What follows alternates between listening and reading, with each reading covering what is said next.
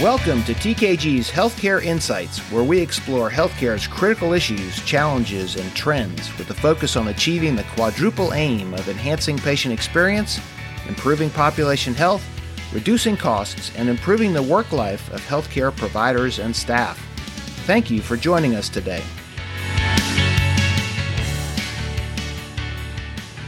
Welcome. We're glad to have you listening today.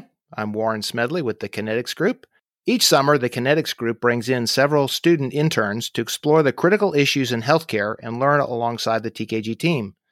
In this episode of TKG's Healthcare Insights, we will be highlighting the findings from 3 of our summer interns' research projects focused on adopting patient-centered care. I'm delighted to introduce our summer interns, Danielle Dror from Tulane University, Prem Shah from Temple University, and Ava Ritchie from the University of Southern California. All 3 are students pursuing degrees in healthcare. Welcome, Danielle, Prem, and Ava. Thank you. Thank you for having us. Thank you so much. Yeah, thanks for having us. It's great to be here. Terrific. The Kinetics Group is dedicated to advancing the quadruple aim, and to that end, each summer, we ask our summer interns to explore a significant and compelling issue in healthcare. This summer, the team did a deep dive into patient-centered care with an underlying focus on gaining a better understanding of how healthcare organizations and stakeholders are integrating patient focus into their strategies and interventions. The team looked at patient-centered care from 4 distinct perspectives: health equity and social determinants of health, digital health trends, including telehealth, population health management, and how the use of big data has helped to reshape patient care over the last year. Patient-centered care is a pretty broad term, so why don't we begin by asking the team to define the context of their research and where they chose to focus within the scope of patient-centered care activities? Danielle, maybe you would be the first to kick this off for us. Yeah, of course. So patient-centered care puts the patient first and recognizes that every patient is unique and doctors must work towards meeting patients' needs, values, and desires. Prior to patient-centered care, the healthcare system often put the facility's needs first. PCC recognizes the importance trust and mutual respect plays in a patient-provider relationship. In order for trust and mutual respect to be there, the provider must understand a patient's culture, lifestyle, and background. This means that the providers must look at the social determinants of health. Social determinants of health recognize that only 20% of the healthcare picture is the medical care an individual receives. The other 80% includes the social and economic factors, physical environment, and health behaviors, all of which happen outside of the doctor's office. Understanding these other factors help explain why an individual's health may not improve even after being told a diagnosis or being given a prescription. Overall, understanding the social determinants of health helps providers deliver better patient-centered care. It's a complex problem, isn't it? Yeah, very Staying much. patient-centered is complex. Now, Ava, your research focus was around using data to help drive patient-centered care. Absolutely, yes. Data is really interesting in that regard. I think that we are seeing that, when speaking about patient-centered care specifically, data is really being used to drive these meaningful patient outcomes through more nuanced treatment decisions. From a clinical perspective, data-driven health decisions definitely prevent morbidity and they prevent mortality. There's a really great example of this from Kaiser in Northern California, in that they're using their data to identify neonatal risk factors.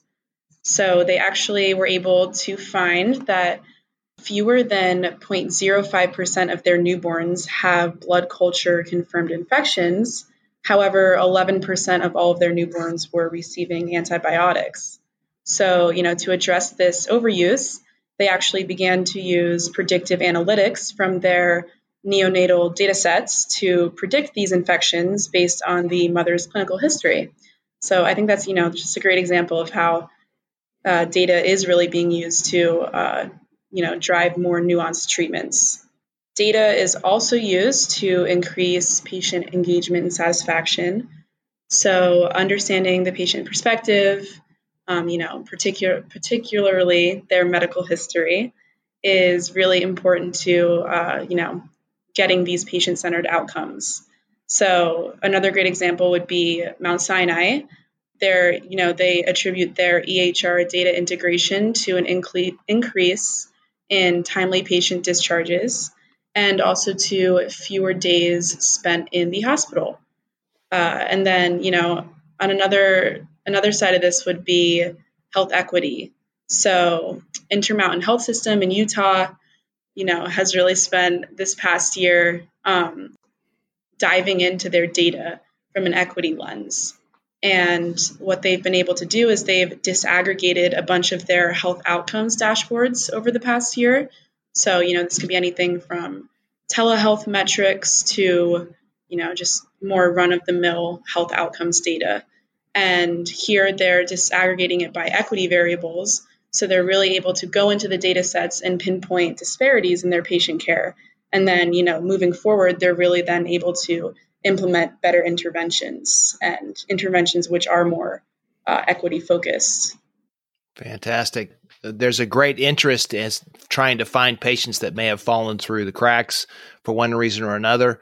Healthcare is complex, and it's easy for patients to lose track of where they are, what they're supposed to do. And this big data seems to be able to help us find people and stay in touch with them. That brings up also this issue of virtual care. And Prem, you kind of zeroed in on using digital technology and virtual care to support this patient-centered care effort. What was that like for you?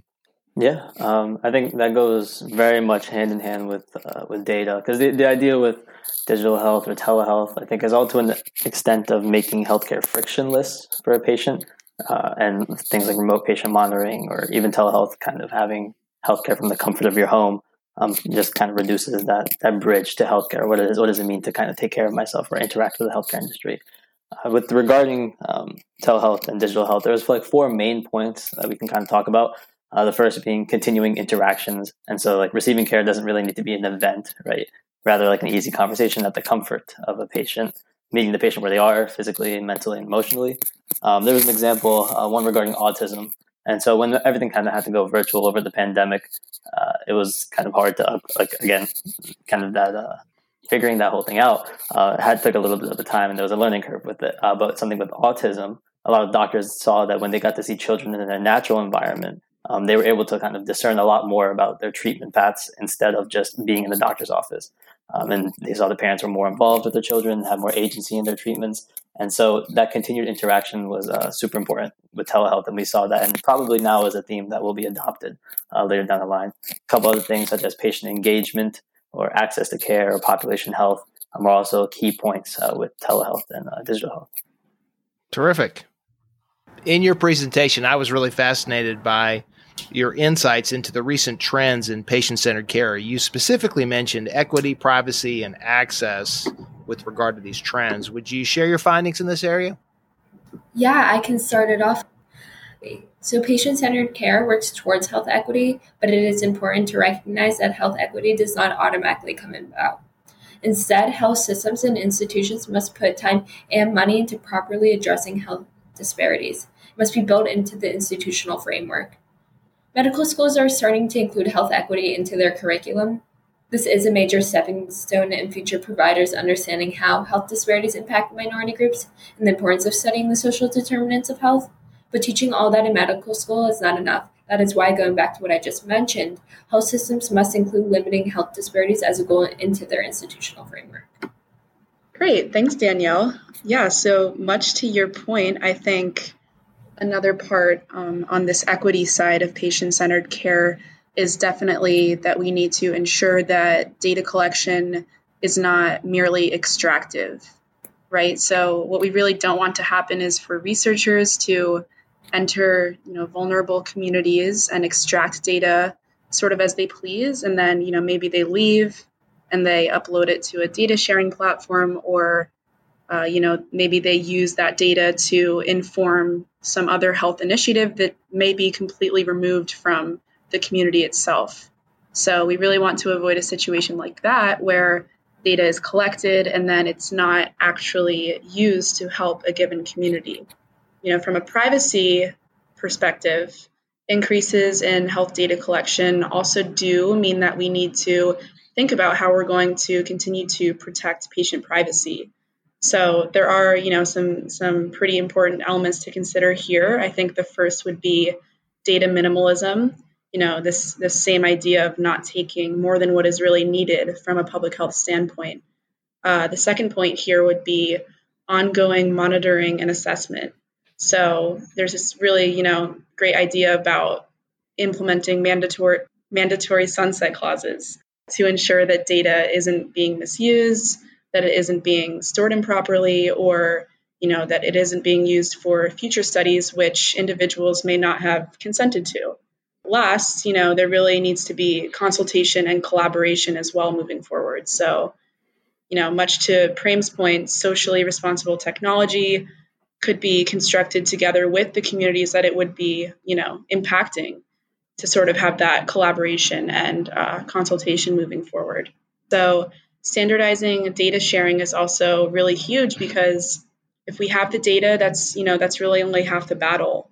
The bigger question then becomes, how do we use this data to collaborate to address social determinants, or to collaborate to create, better digital health, for instance. And, last, it really is important to note that, physicians are ready and they are willing to enhance their patient-centered care.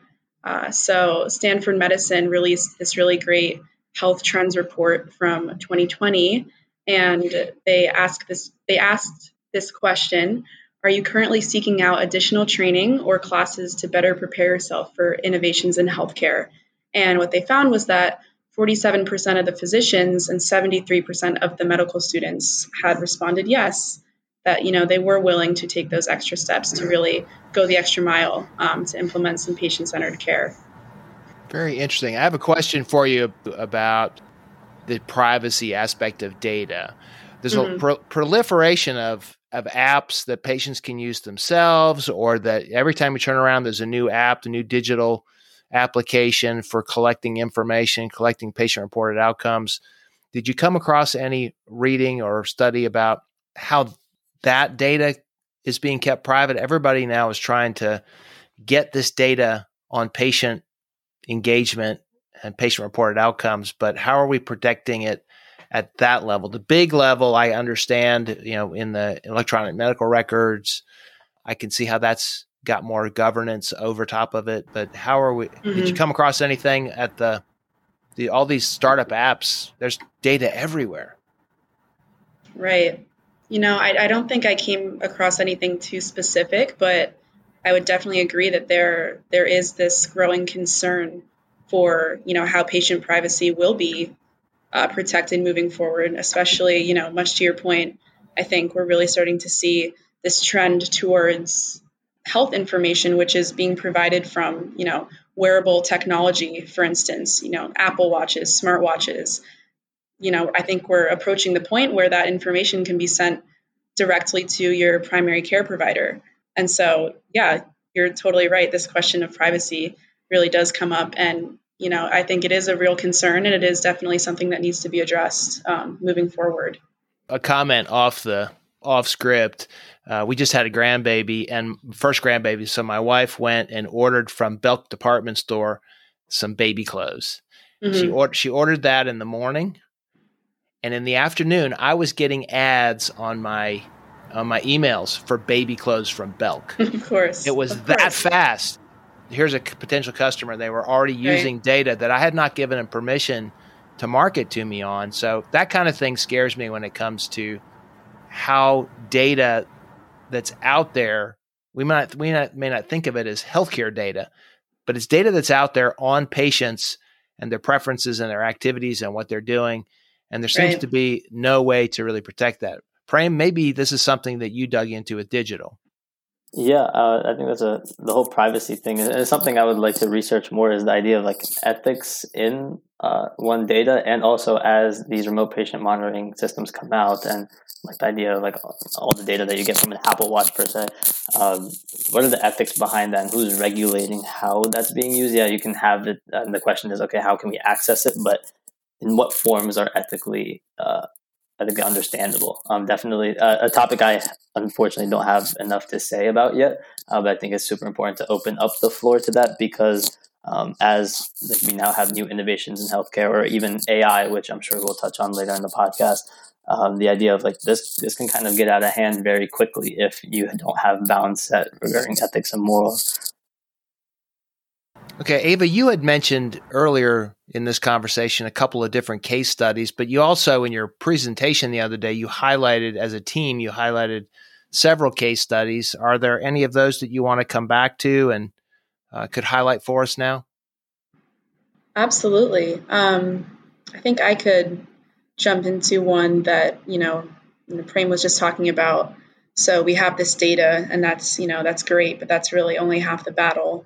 We really need to look to the implementation side of that, right? So how are we going to actually translate this data to action?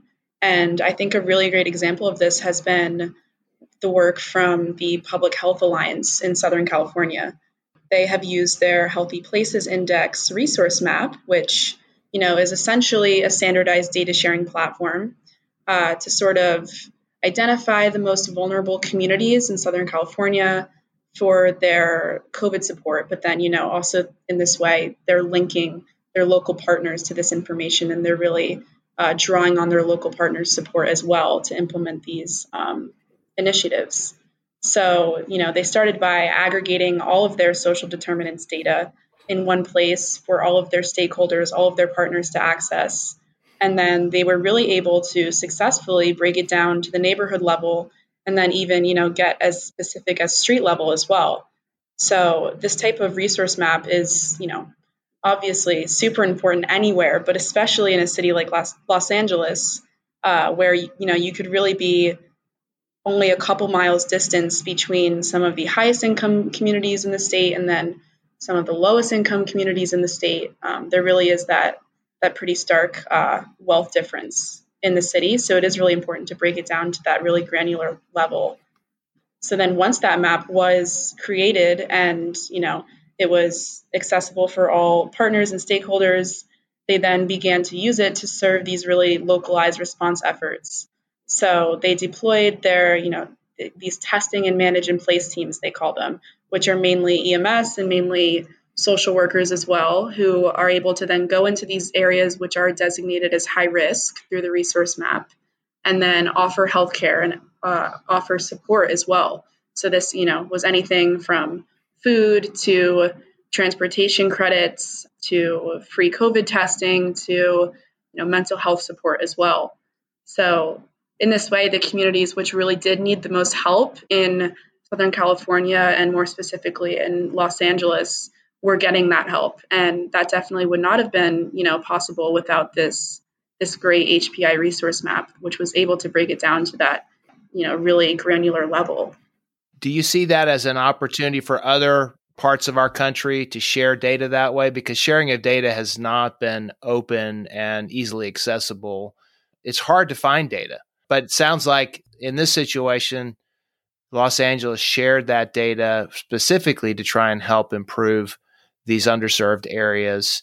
I wonder if that's a model that we could embrace in other parts of the country. Yes, I think absolutely. And I think that we'd be, remiss not to do so and not to aim to, achieve this level of data specificity where you're able to take that larger data set and then, really dig in deep to it and use it to inform more localized and personalized, response initiatives, because, that's definitely where I see public health moving is more of a patient-centered focus, as we've been talking about for a while. But yeah, I think that we'd be silly almost not to sort of try to emulate this in other response efforts. Very good. Prem, did you do some work on remote patient monitoring? Yeah, that's definitely, I'd say, one of the biggest key points regarding digital health, remote patient monitoring, and then that applied to chronic solutions. And so a lot of chronic conditions actually chronic conditions make up 6% of our country's GDP. And so that is definitely a huge 6%? Yeah, 6%. Wow. Which is crazy to say. So that is definitely a huge pain point, something that, again, remote patient monitoring can kind of attack. And so we can take the case of diabetes per se. So diabetes, a disease 26 million Americans have, and is the 7th leading cause of death when not controlled. I mean, the idea is that about only 50% of patients with chronic conditions are actually able to stick to these treatments.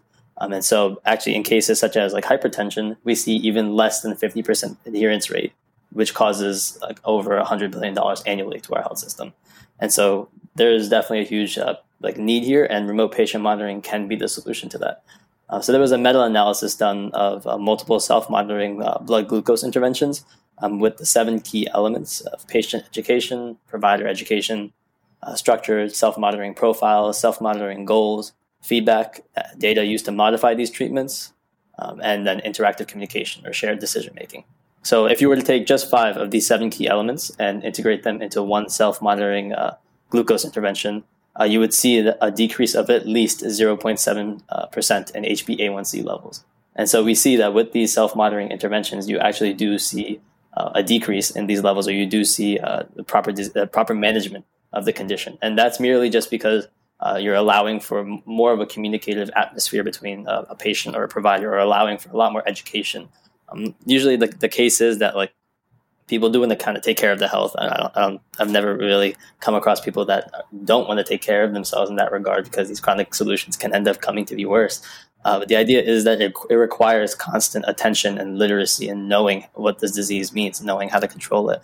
And especially like in this day and age when we have so many things going on, health seems to be the first thing that we forego, especially when they're chronic conditions, because we kind of just get used to it and you kind of just learn how to live. But the idea is with remote patient monitoring and digital health, we want to decrease the friction to stay on top of your health.